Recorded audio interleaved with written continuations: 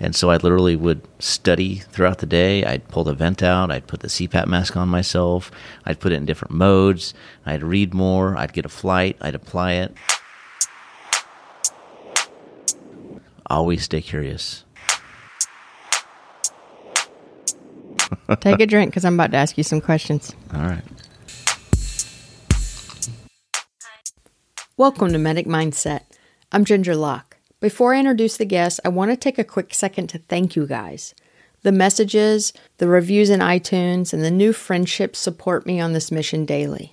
The response to the podcast has been overwhelming, so thank you. Thank you for telling your friends about it, and thank you for purchasing an occasional Medic Mindset t-shirt and sticker. Your purchase of those really helps offset the cost of producing the show. In this episode, we pull back the curtain a bit on a well-known educator, podcaster, and flight medic. He's the founder and CEO of a critical care educational company, FlightBridgeEd. I'm a listener of his podcast, and I've attended one of his courses and had the honor to form a friendship with him over the last year, and I want to share him with you. In this episode, you'll hear me refer to Fast 18. This was a conference that he and his team put on in 2018. And if you missed that conference and this episode leaves you wishing you hadn't, there's a chance to fix that because there's a Fast 19. I'm going and I hope to see you there. The details for that conference are in the episode and in the show notes. For now, I want you to meet Eric Bauer. We discuss critical care topics like acid-base balance, intubation, ventilators, and EKGs, some leadership topics like mentoring, and I even get a bit of marriage advice out of him. I caught up with him after he had taught for 8 hours straight, and he saved some energy for me and you. Listen in as I pick the brain of the man you want to know if you have any interest in becoming a flight medic or a better ground medic. I just adore this guy, and I have no doubt you will too. Thanks for being on the show. Are we starting? We've been recording the whole time. Oh, great. We got the clinky of the ice. We got everything. Nice. You got your right-hand man next to you. That's what I call it. Is Mike your right-hand man? He is. I mean, that's the way it looks from the outside view. I have a right-hand man in life, and that is him. Mm-hmm. Mike, and then I have a right-hand bulldog named Gusser at home. He doesn't do much. He sleeps. Where does Gusser sleep? Oh, he sleeps in his bedroom.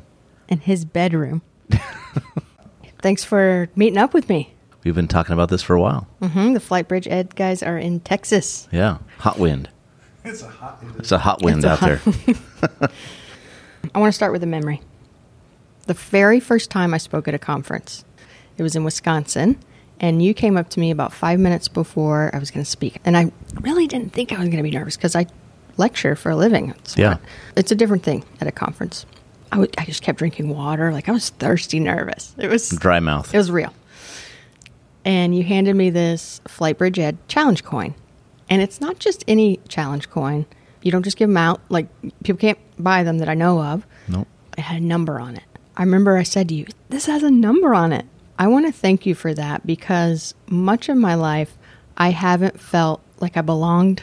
In that moment, I really felt like I was like, oh, like I'm a number in this tribe, right? It meant a lot to me. And I wondered the question I wanted to ask you is how do you decide to give those to people? You know, I do a lot of things like that just by instinct, just, you know, what comes on my heart. You know, I'm all about trying to recognize other people and make them feel comfortable. I know how hard it was for me to build FlightBridgeEd, and, you know, I was really kind of the first pre-hospital critical care podcast. You know, I mean, there was Encrypt out there, and I just had no help. And so I know how hard it is. And I think that that's one of the most important things that I can do is try to make people feel comfortable and that they're worth something. And, you know, because I know how it was for me when in high school, I would take an F rather than speak. Mm-hmm. And I was a really good student, and I would not get up in front and speak. You know, people I see that I believe in and see a connection with, if I feel like that is something that would mean something to them, I've done that. What number are you up to? We've given 50 away. Nice. Yeah, and we gave a lot away to specific speakers at Fast 18, and I just ordered a new allotment. Nice. So from 51 to 100. What's going to become of those? We'll just have to see. I want you to sit with me, and during the conversation, remember that not every single Medic Mindset listener, they may not know what FlightBridgeEd is. Most people I talk to, they say, right, yeah, I know that podcast. And that's how I first came upon it. But it is so much more than a podcast. What is it? Now? Yeah. Now, it's, I think, a very diverse education company. We have really built on accident. It was started off of the podcast, and it was started off of really an idea and a vision I had on just wanting to educate. That's all it was. And now it's evolved into my full-time job. We really try to focus on pre-hospital critical care education, really for transitioning from maybe the streets paramedics or the nursing side of things, ER, ICU, into the flight side. Really anybody that's looking to become a critical care or a better provider, that's I think what we are now. That's why I wanted to get you on Medic Mindset, because I think many Medic Mindset listeners are the street medics. When I poll my students, when I ask them when they're in their second semester of 5, I ask them, tell me your 5, 10-year goals. More than 50% say, I want to get into flight medicine. I think a lot of people have their eye on that as a goal. How would they prepare to take this certification if they didn't take your class? How does one do that? Talk to me. Yeah. I think that's very specific to the person. I never took a review class or a critical care class before I took my FBC. I'm very self-driven. So, I just immersed myself in the topic and felt pretty confident in my test-taking ability, and I didn't know what to expect. Obviously I was nervous, and I passed. I've had non-paramedics that are in paramedic school come take our review class and be sharp as a tack. So I think it is all based on that individual. It doesn't mean you have to take a review class to be successful. It's all in your personality. Honestly, you get a lot of the content on the podcast. It's just in digestible, smaller chunks. You don't necessarily have to take the review class. I think it does give you a very broad understanding of critical care medicine and what you may see in the flight environment. I think that's one thing that separates us from other companies is that and you've taken our class, we really try to teach the critical thinking. And it's more important for me and Ashley and Mike and Bruce, those are the core for, obviously, that teach, that we stay on task and teach what's on the exam, but really that's second. The first thing is understanding the critical thinking, and then we add the evidence-based practice. What's current? I want you to leave the class and be able to go out and take care of a patient. I love getting email. God, what you just talked about in class, I just had that, and I was able to pick up on it, and I was able to apply it. I was listening to the podcast on the way down here, and I was listening to Acidosis Rodeo, and the reason I was listening to it, I've listened to it before, but the reason I was listening again is I asked someone who attended FAST 18, she's coming back to go to FAST 19 as well, and I asked her, how did you first come across FlightBridgeEd? What do you think of it? What's your impression of it? Her response was that on the podcast, you do it, this is true for your course as well, you do an excellent job of explaining really, really deep pathophys concepts and bundle them into understandable packets. She said that Acidosis Rodeo blew her away. She said it just something clicked for her, right? Like she's tried to learn those concepts. That's cool. I love acid-base balance. Yeah. It's something I teach. The episodes that you made, it's just like one click above core curriculum. It's kind of like application level, talking about, vents and things like that. You mentioned this concept, and I mentioned it on the episode with Tyler Christofoli of Medic Mindset of episode 17. I asked him about this concept that I got from you, and the concept was the idea of death signs. He had completely different ones than you. He kind of went down a route of like vital signs. Yeah. But if I remember yours, they were more like physical signs. Yeah. If you have somebody that is, just has that death stare, they have that tripoding demeanor. And I always remember this on the ambulance, those patients that you're like, all right, can you get your legs up on the gurney? Let's strap you down. They look right through you. Their legs are on the ground. They will not put their legs up. Yeah. To me, that is a sign that patient, that's just from experience, that patient's about to die or tire out. And I use that in the classes because I think it's funny when you look back at what we used to do, right? You have patients sitting up and they're in respiratory failure, and you're trying to get them to sit up and put their legs up because of why? Because we're going to lay them down and then they die on you, right? It's the opposite of what they need. And that's where we now intubate with head elevated 30 degrees and things like that. So I use that as a segue.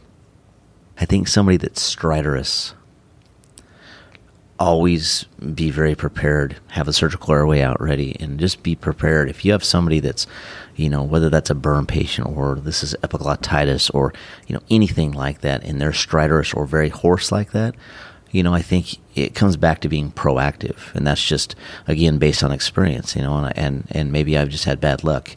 I always want to be prepared. So that's another one. And then I think when you look at a trauma patient, and I think this is something that's becoming more and more prevalent in our industry as far as teaching and research, but you have somebody with a systolic less than 80, end-tidal CO2 less than 25. That's a bad situation, especially in trauma. I mean, based on Dan Davis's study and Dave Olvera, they're a few minutes away. So those are three right off the top of my head as far as clinical signs that you have a patient that's not doing well. Then the last one I would say is a trauma patient.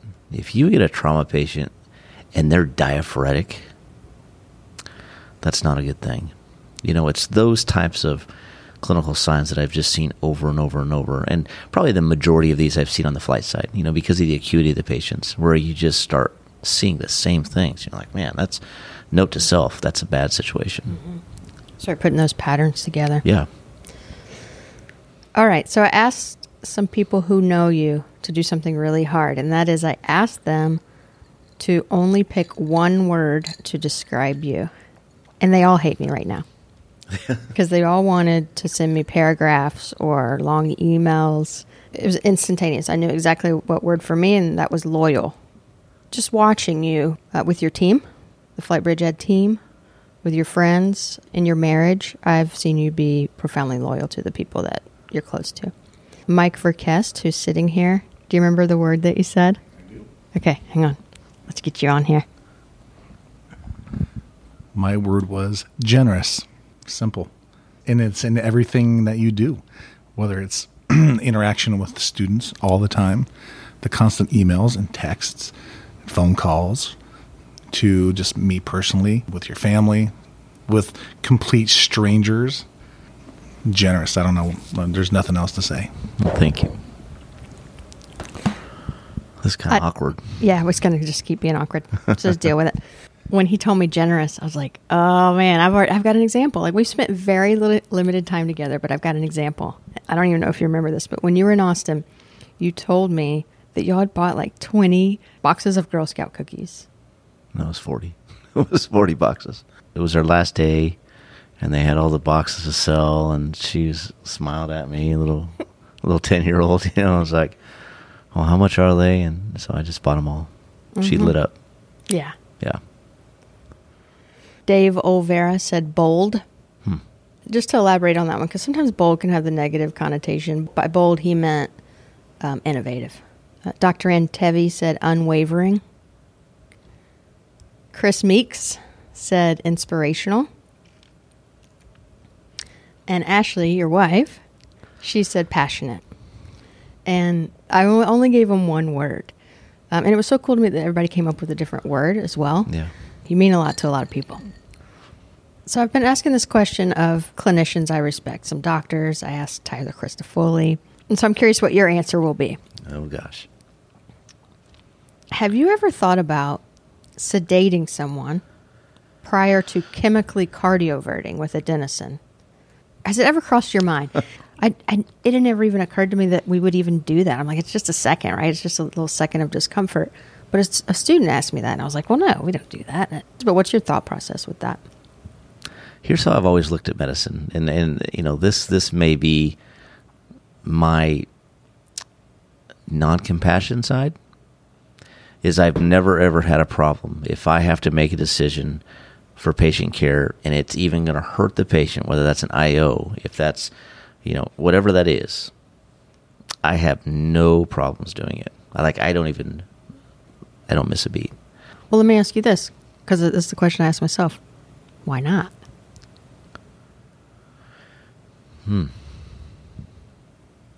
Yeah, I guess it comes back to what are we going to give? Imagine it's Ashley, right? Oh, I'd light her ass up. No, I wouldn't. Right? There are medics at the house right now. Yeah, yeah. She's in SVT. Or maybe she goes to the hospital, right? It's time to do it. It's time to get her out of SVT. Why not like disassociate her a little bit before giving her the adenosine? I'm not trying to push you in that direction. I'm trying to get you to visualize it. I don't think so. I try to really keep the medicine side very pure, and I just don't, is it needed? I'm not saying I can't be convinced, but my instinct is telling me no. Yes, there are certain patients that will have that grab their chest and you see. Well, I've seen some discomfort. Oh yeah, I think you also have to look at too. There's variables that I see as, not everybody responds to medications the same. I mean, I've given 1 milligram of Versed to somebody and knocked the respiratory drive out. I've given 10 milligrams of Versed to somebody and it didn't even touch them. Right. So I think that's the thing that you have to you worry about is what medication are you going to give, number one. What if you do have somebody in SVT and you give them even a 10 to 15 milligram dose of ketamine and that induces some rage? I mean, you just never know what's going to happen. And now you have another problem. Right. What if it knocks a respiratory drive out? That's the thought process I wanted to hear. And that's also the response I got from Dr. Jarvis was the risks of sedating someone. The risk-benefit ratio just is off on that one. I agree. Because the benefit is like, okay, you're sparing them a little bit of discomfort, but it's not the end of the world. Right. You want to know what Tyler said? Sure. No, you don't. Yeah, I do. Oh, I want to know. Would I consider sedation for a chemical cardioversion? I'm going to say no, and here's why.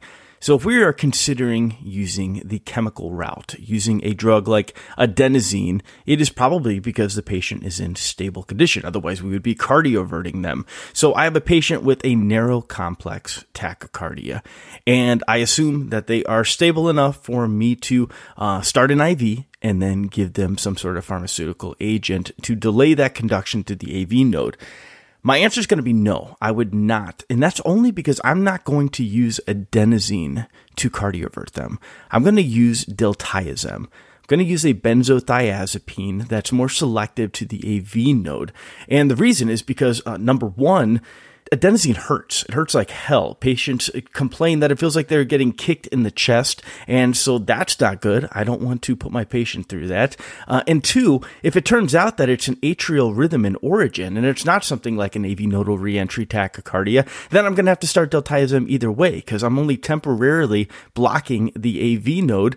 And then once that wears off and the A1 receptors are no longer bound to adenosine, then that rhythm is going to kick right back in, and the patient will be no better off than they were before, except they feel a large thump in their chest and they are not happy with me. But if I were to use adenosine, I don't see anything wrong with giving a little bit of retrograde amnesia in the form of Versed. So I hope that answers your question. Thanks, Ginger. I told him that medic mindset, and people know this by now, it's not a gotcha show. I'm not trying to trip you up. I only want to make you sound smart and look pretty. But I asked Tyler to send me a scenario that you might think through. Out loud. On a podcast. That I might think through? Yeah. Oh, great. Like right now. The scenario is a septic patient, they're hypotensive, and they're in AFib with RVR. The sending physician wants to start an amio drip because the rate is 170 to 180. You turn up the Levophed, and the blood pressure comes up to 112/70, but the patient remains tachycardic. I'm guessing at that rate, 170 to 180. At what point is it okay to think about rate control and what agent is best? I had this conversation today with the class, and I think, it's very, very important when you have a fast rate, and I think ACLS really fails us here. You ask the paramedic, standard paramedic, and you say, what would you classify a narrow complex rate greater than 150? And everybody was going to say SVT. I was old school. I was taught 160. But that's not the case. And we know that the 220 minus your age can be sinus tach. Obviously, AFib with RVR, are they standardly in AFib? We know that's essentially sinus tach in AFib. So I think you have to look at why is the fever causing this. Hypovolemia, blood pressure now has come up. I think I'm pretty leery about just jumping in and treating the rate like that. I think, you have to wait a little longer, see what's going on. It's probably compensatory. Having a knee-jerk reaction and treating that with amiodarone or really any antiarrhythmic is the wrong approach. And I think you have to give it time for things to happen. What medications have they been on prior to you arriving? And then specifically look at, start from the airway side, right? Hypoxia, hypovolemia, and fever. Those are the three main reasons why somebody's going to be tachycardic. What's the cardiac output? Is it a result of a low cardiac output? Is the SVR starting to vasodilate because you're moving from that hyperdynamic sepsis to a colder sepsis? I guess my answer is I would not treat the rate. I would treat the overall symptoms, and I would guess that rate would slowly come down. Yeah. And I guess I'm thinking in hospital, let's say this patient sits there for hours and they feel like they've gotten their volume corrected, they've gotten, the container size corrected, and they just stay in AFib with RVR, I guess just because, not because it's like a sinus tach AVR, AFib, it's more like the AV gates just opened up for some reason, I guess. Yeah, I mean, if that was the case, I would obviously want to know what medications are on. Are they currently in AFib? Is this a new onset? Are they on an anticoagulant? Right. I mean, you don't want to convert that. So just to slow it down, I mean, I think the safest way to go would be cardizem, and I would go cardizem over amiodarone, and try that. When I sat in on the course, you made a point to say that you were talking about Scarbosa criteria, and you referred to the person that came up with the criteria as a woman. And I remember sitting there and just feeling like the dummy that didn't realize it was a woman. And I came up to you afterwards, and I'm like, oh my gosh, this whole time I didn't even know it was a woman created this criteria. And you said, yeah, I do that on purpose. Yeah. What's that about?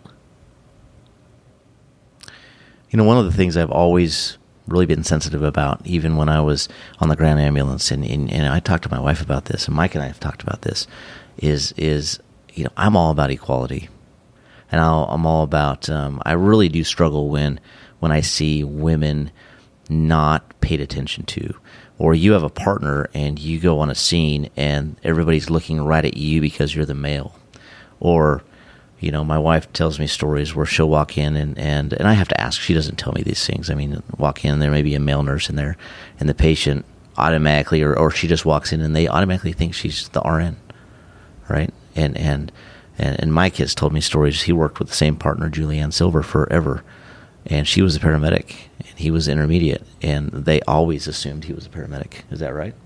And so that really bothers me.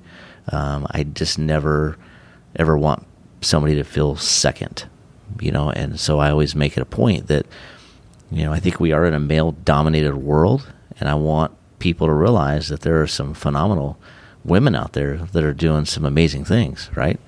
And that's just, I've never, I was bullied when I was in middle school.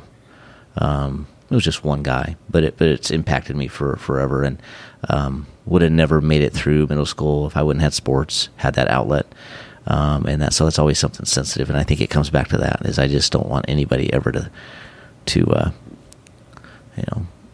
look down on somebody. You also said that, and this was new for me, there were so many things in that course that I feel like, I know stuff, but there were so many things that just kicked me up one little notch, stuff that I hadn't heard before. And one was that I think it was they used EEGs. They measured pain responses to intubation as compared to open chest surgery or something like that. Yeah. Intubation was how many times more painful? Or was it a number? It was just off the charts. I don't have a number. So I've actually asked for that study. That was a study that Jeff Beer and Dave Olvera have referred to many, many times, difficult airway course.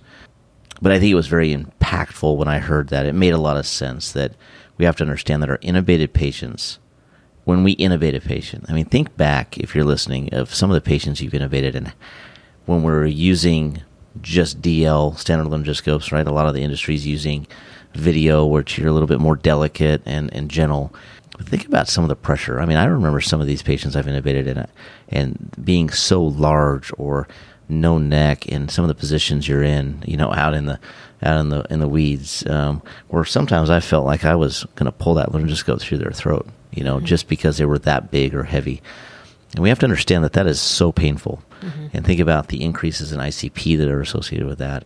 And so I think that was very impactful to me, that we have to be very good about treating the pain and then treating the pain ongoing once they're intubated, having a plastic tube in your throat and being on a mechanical ventilator or being ventilated, that if we don't think about that, and I think that's where some EMS protocols around the country really fail, and that comes back to medical direction, where, maybe they just have a tiny little dose. I mean, the things that I've been told and heard, it just blows my mind, where they're able to paralyze long-acting, but they have really nothing to give for sedation. I mean, that is just barbaric. Yeah.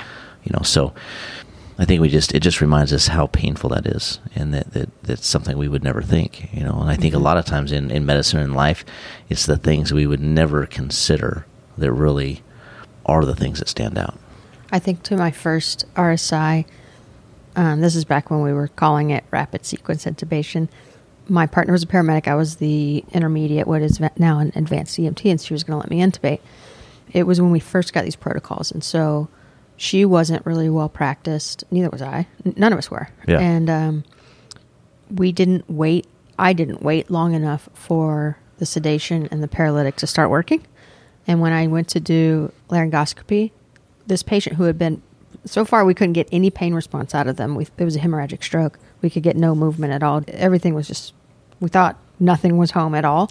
She moved one of her hands up towards me.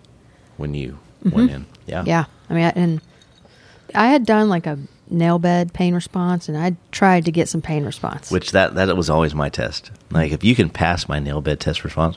Yeah. With a pin. You got me sold. Yeah. But yeah, when you said that about the pain, that really, it emphasizes the importance of sedation, proper sedation. Yeah. So I've been working with a flight nurse. I don't know that you know this. She went to Fast 18. Her name is Nisa, and she's starting a podcast. And her podcast is going to be called The Q Word, and it's for nurses. It's going to be a similar, I think, the route she's going is a similar kind of genre as Medic Mindset, but for nurses, kind of storytelling and inserting a little bit of clinical info into storytelling. She went to Fast 18. I've been helping her out with some stuff, and she said, and I didn't even realize I was doing it, but she said a lot of times when I give her advice, I'll say, well, Eric mentioned such and such. She said that she knows that you have a mentor in Alan Wolf.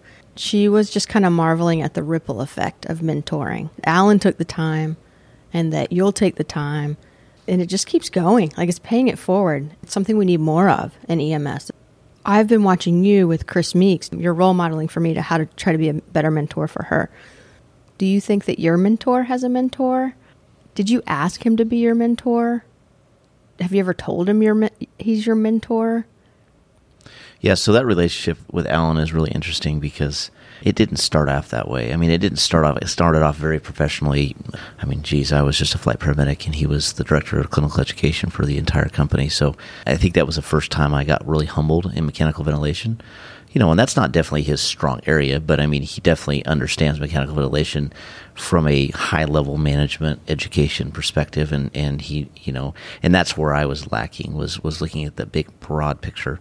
And so we had some battles, we had some arguments, and I felt like for a while I was trying to kind of like seeking his approval. I don't like not feeling like I'm doing good. I'm a perfectionist, and still to this day, you send him something, you better be ready. He'll red pin that thing. And so that's the thing I loved. It was kind of a bittersweet thing. It made me angry internally, but then it made me realize my deficiencies. And so then I started realizing just slowly over a few years, and he was one of the biggest naysayers against FlightBridgeEd. And so now to really see that he supports us, yeah, that's a big deal. It gets me emotional. I mean, it really does. That I would earn his trust and prove that we're doing the right things. So That has been amazing to see that evolution. Have I told him he was my mentor? Yes, I have told him that. He's got a pretty amazing way of doing that. He'll never tell you, and I think Dave Olvera would say the same thing, he will never tell you the answer.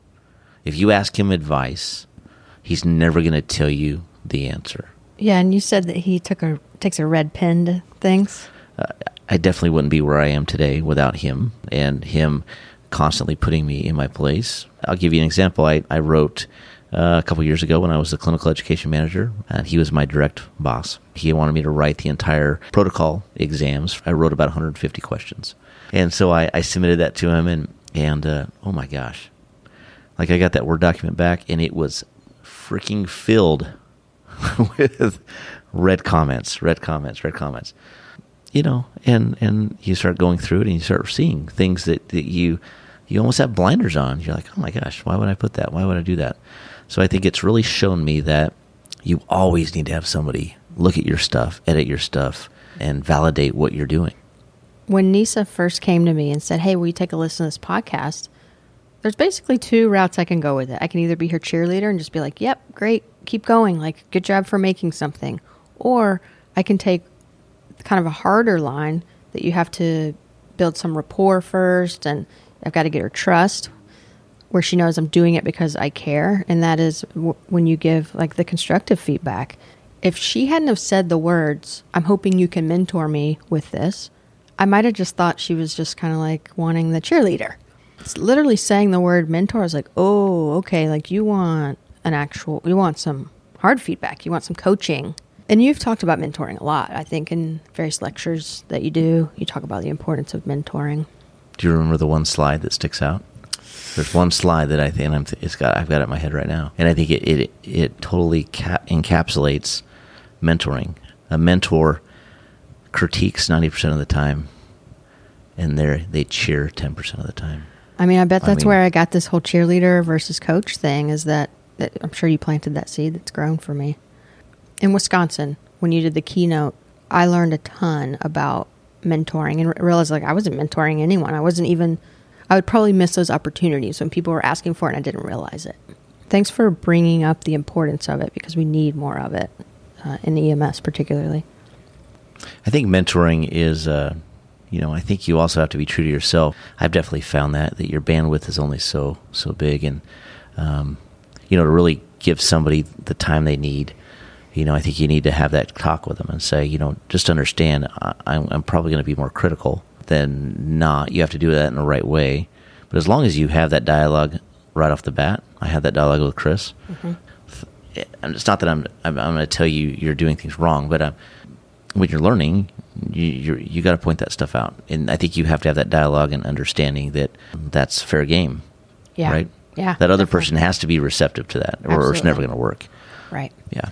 And the way to frame that, what I've told my students that I give heavy constructive feedback, what I tell them is I would not be sitting here for this length of time giving you all this feedback if I didn't think you were worth that investment. Yeah. The ones that really show me like they want to be good, or they're the ones I'm like, how long do you have? I'll give you every bit of feedback I've got.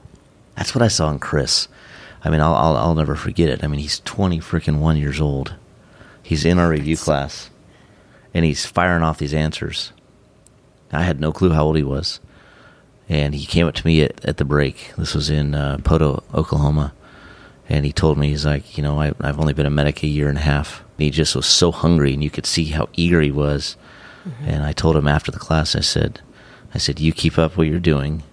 I said, I'll help you. I said, you'll fly at your year mark. I just knew he would. Mm-hmm.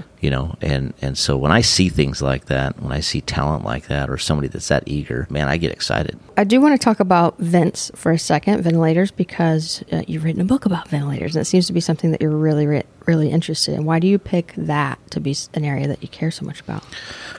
Well, that wasn't always the case. I mean, I get really obsessed with things until I master something. Things like that come upon me maybe based on identifying a deficiency.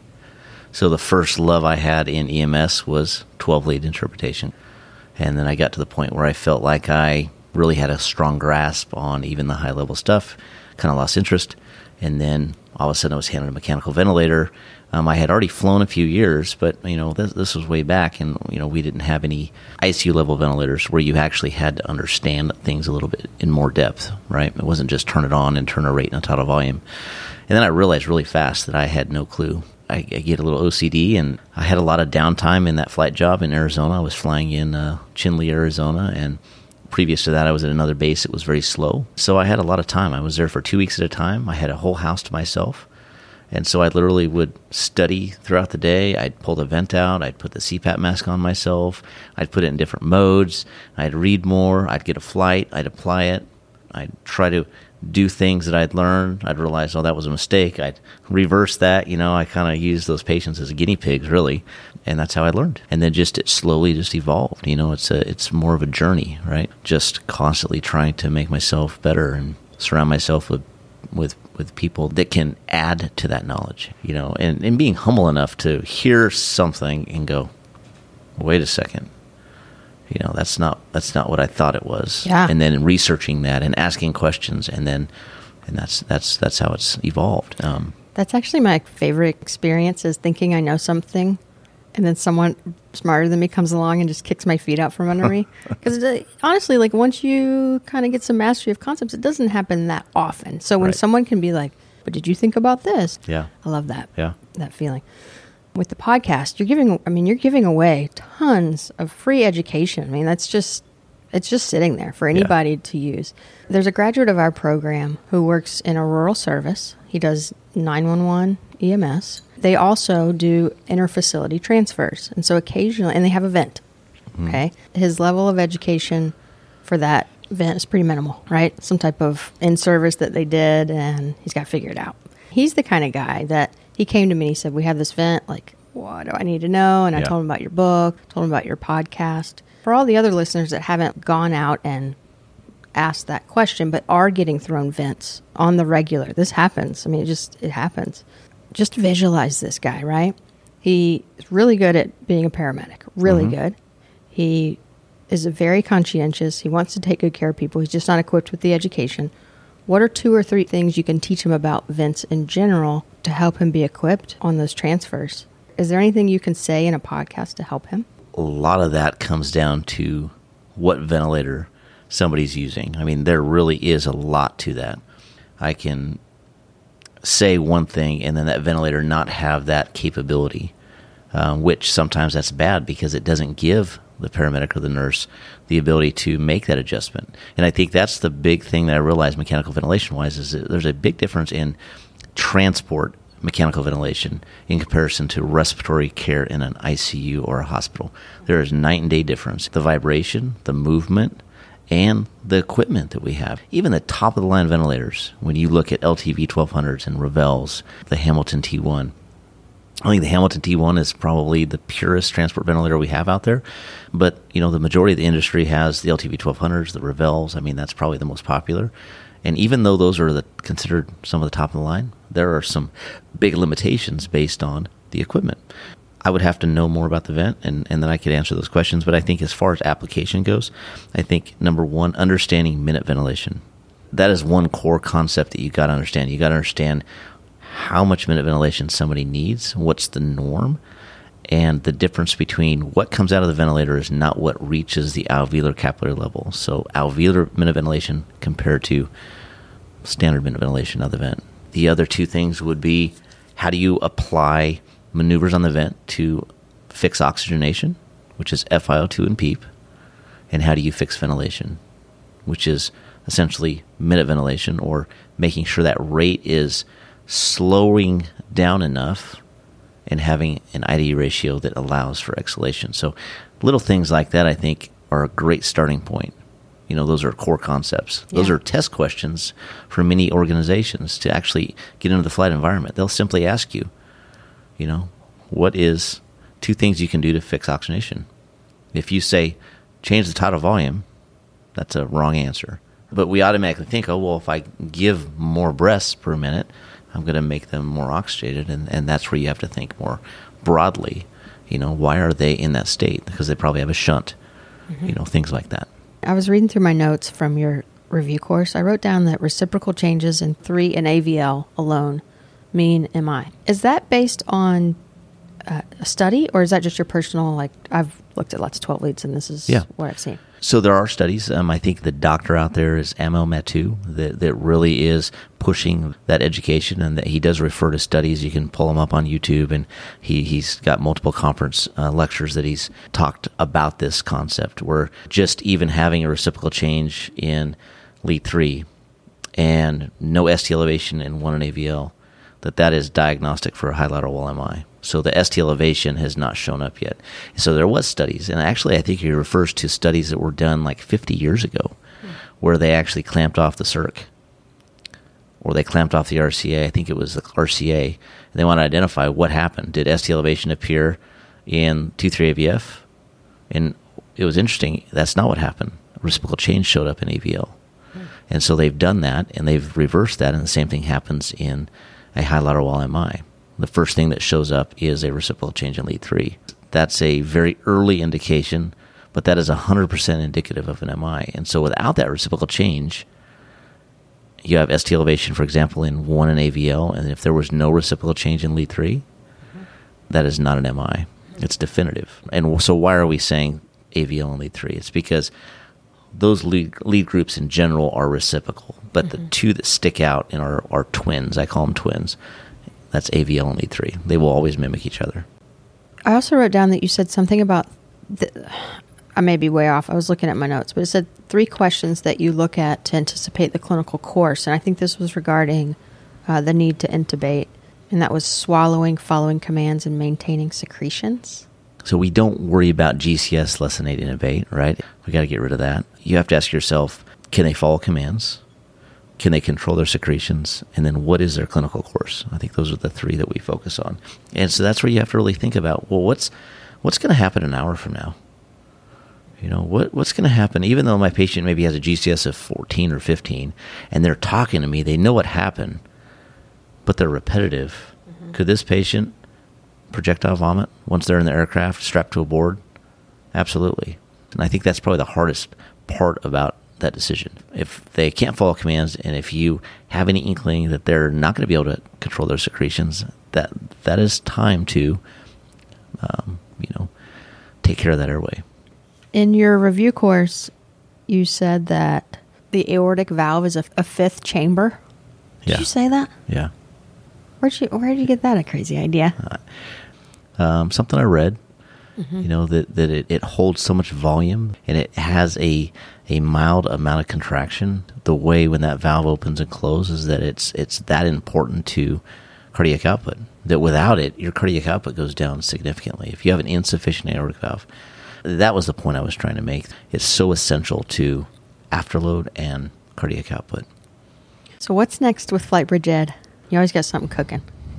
Our initial rollout of our online course, we've got 700 users already in the first 4 months. Congrats. Yeah. I've got the courses all built, and Brandon has done a lot of the coding. We had a goal of August 1st. I think we're going to surpass that. We'll probably have that live here in a few weeks.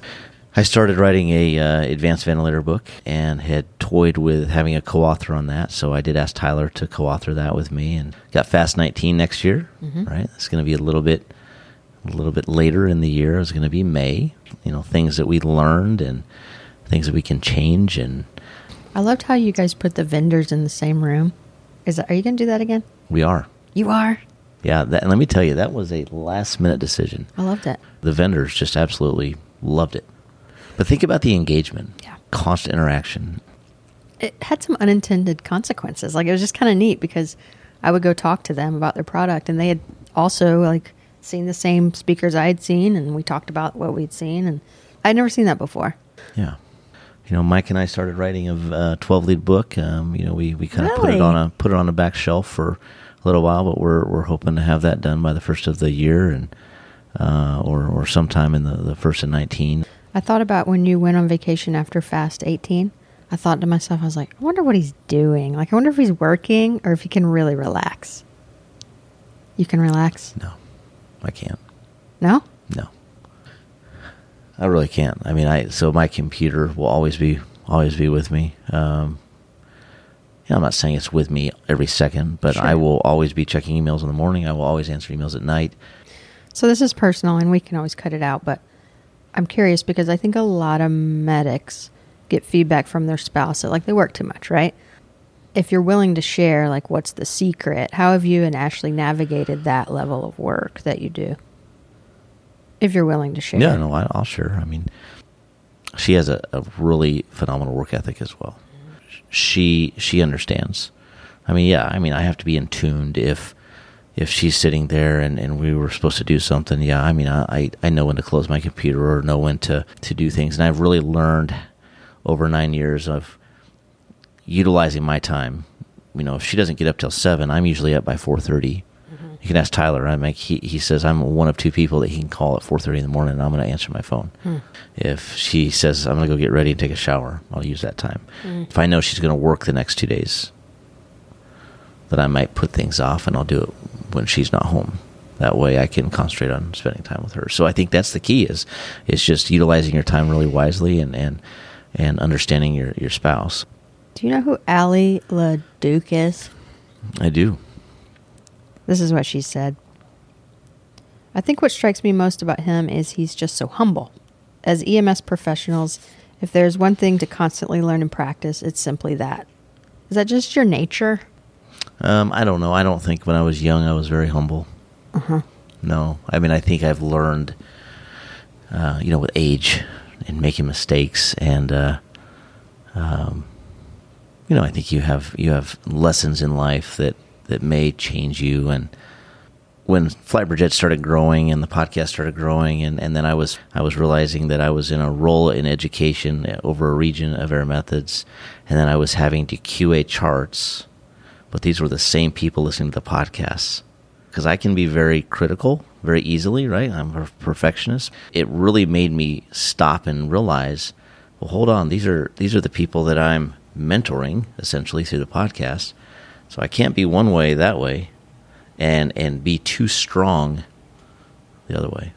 It's very easy, especially if you're very strong as a clinician, to come across the wrong way. I definitely look back at me being a young paramedic and being very aggressive and confident and you can easily turn people off. And I definitely don't want to ever be that way. I mean, that really bothers me. Yeah, you're like the opposite of that. Yeah. Yeah. I mean, Mike knew me as a young, a younger paramedic. I was his FTO. How many years have you known Mike? 22 years. What? Long time. That's a long time. Yeah. We used to sit at Station 1 with our blankies on us, playing Madden. Yeah. Original Madden. Get a call and be all mad. God, Lee. No. Yeah, we go way back. So if someone is the first time they've ever heard of FlightBridgeEd, is it best just to go to the website, FlightBridgeEd.com, to start? Yes. You're on Instagram, you're on Facebook, you're on Twitter. Got a twit. So Twitter is at FlightBridgeEd. Mike's is at Second Shift. And our Facebook account is FlightBridgeEd. And if you haven't ever listened to the podcast, I recommend, if you're my student right now, start with Acidosis Rodeo. Yeah, what I would say is don't go all the way back to the very beginning. I would start at the newest stuff and work your way backwards. Because, I've actually started over at 137. Wow. It may be time to start archiving the first 50 of them. That stuff is 2012, 13, 14. Some of it's out of date. So I would definitely start at the newer stuff. This is going back to 2017 also, but the 3 Ps of in-title, I like that too. Yeah, I think that's a hot topic. I get a lot of eyebrow raises in the review class on that. We could easily get clouded on the whole keep it between 35 and 45, and we have to understand why is it low. Being around you guys, the critical care guys, you're the ones that really, it's kind of like you pointed out problems and thinking that I wouldn't have realized a medic would have. Like you put them on a vent, you need to keep their entitled. Well, I'm going to say how I understand it, and then you correct me. Someone's in DKA, right? They're in metabolic acidosis. You want to put them on the vent, and one of 2 choices here. Keep them on the entitle that they were on, that they were generating with their own spontaneous breathing. Correct. Or 2, if you can get access to their ABGs, you can take their bicarbonate ion and multiply times 1.5 and then add 8. I'm impressed. Well, you taught me that. But you retained it. This is the thing I'm telling you about, like the one notch more. I've been teaching acid-base balance for a long time. The fluency of the info is there. So listening to you, I'm like, okay, I've mastered all the material. Now this is like the application level that you've brought me to. Yeah, that's good. That's a very important hot topic, because I think when we, and I guess I can shoot a question back to you, as a paramedic instructor, as your primary role, how do you now intertwine that education, because you understand so much higher? I definitely find this difficult, because I definitely think that we're doing our paramedics injustice by teaching them keep it between 35 and 45, and that is so incorrect. Because if you get somebody in DK and their end title's 20, and they're breathing too fast, we need to slow it down. Right. You've just killed them. And so that's where I think that I struggle with. If we switch this up, how do you? Thank you for asking. How do you handle that? What I have said is I try to give them like a buzzword. I tell them, like, if you think respiratory alkalosis, if that thought goes through your mind, the first thought that I want you to have is that is compensation for metabolic acidosis. Don't think it's the primary problem. Like, anytime you come across respiratory alkalosis, always assume until proven otherwise, they're compensating for metabolic acidosis. But I think you were asking, how would I incorporate this 1.5? No, exactly what you just answered, is teaching a little bit higher to where they don't just automatically think, oh, this is a hyperventilation related to, anxiety, whatever, minute ventilation is too high. And it's not compensation, that they don't understand that it's compensation, or perfusion, Yeah. That's the other side. The 3 Ps are pulselessness, pulse, Yep. perfusion, and pH. Yeah. I do what you do, which is I tell them a story. I tell them a story about a case of a DK patient coming into the ER and the medic giving the handoff report and saying, we've been trying to coach their breathing and get their end tidal up. And so they've got a story. I think that's a tough job that you have. I think especially as you gain more knowledge and bring a lot of the critical care stuff, because the way my mind works is when I'm teaching like that, I have all this stuff flying in my head, and I want to say it, and I want to explain it because I get so excited about it, and I think you can easily muddy the waters and go too far. I got my core curriculum. I know what I'm going to teach. And then what will happen? Here's how it happens is there's usually that one student, and they're going to ask the questions. And I can kind of count on them to ask the questions. And I'll answer it, and I'll watch everybody else's faces to see if they're enjoying that, integrating that. And if we're getting a lot of blank stares, I kind of table it and do offline with that one student. You've had a long day, man. I've been up since 3:30. Jeez. I have. I come down to breakfast this morning. I look over there. He's wide-eyed. And I'm down at breakfast early. He's like, I've been up since 3:15. This is my 6th cup of coffee. Well, it means a lot to get some of your time and to get both of you in the same room. Let me take your picture. Smush together. I'll smush together. Y'all are so cute. What else do you want a medic mindset listener to know about FlightBridgeEd? Always stay curious. Have that just insatiable curiosity. I look back at my career, and I would never trade those years on the ambulance. But I don't know if I could have done it for as long as this is my 26th year in, and that's fire all the way up through, Fell into the HIM side. I think that definitely saved me. I needed those high acuity patients. If you want to be a flight paramedic or a nurse, or surround yourself with people that are going to constantly challenge you. It's all right. Just have that curiosity. You've talked a lot about collaboration. I appreciate you coming on the show, and I hope this will push a lot of people to FlightBridgeEd. I completely loved your class. Fast 18 was probably one of my favorite experiences ever. I said it when I was on stage, and that was, I just felt like I was in the room with a lot of like-minded people. So what's going to be your follow-up? I know, you're speaking at Fast 19. So what's my topic? Yeah, what's your topic? I don't know. I've got it written on my whiteboard. It says Fast 19. Where's your whiteboard? I have a office at home. Yeah. There's this book called A Room of One's Own. It's about the importance of having a little room to work in. Do you have one? Mm-hmm. Little office? Yeah. Yeah. So it's in there. Yeah, I think that's important. The reason why I ask that is that's something that my stepdad told me early on before I went to paramedic school is put your goals somewhere you can see them every day. And I did that, and I checked that thing off every time I hit one, and it really does help to constantly see it every day. Well, your name was on there, Eric Bauer. So thanks for coming on the show. Well, thank you for having me. It's been really cool.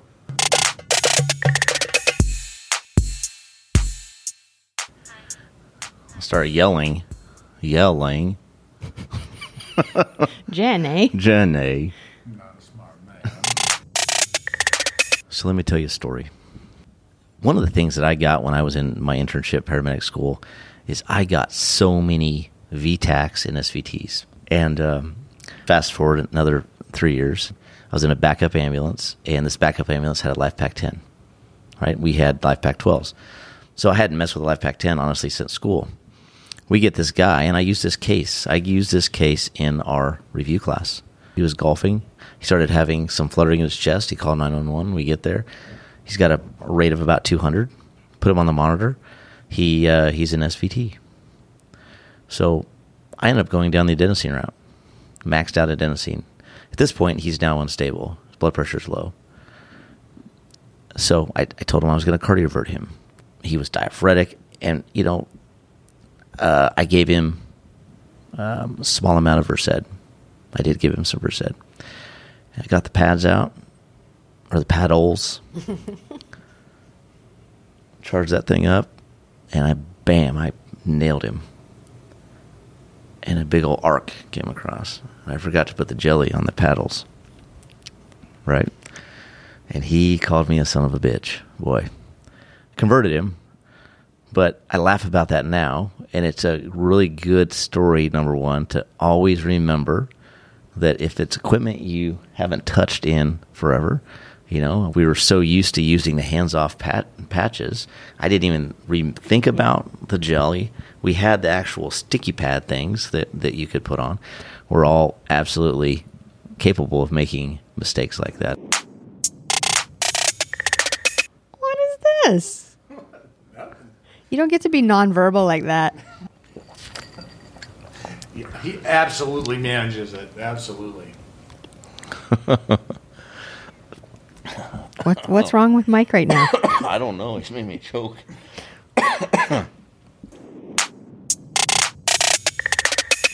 That's where people don't really realize, and Mike can tell you, when I'm home, I'm not about medicine.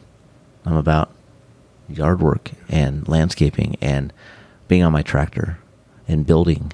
I've been a contractor for years. I've got a big old huge LED light on my zero turn mower, and I'll mow at 10 o'clock at night.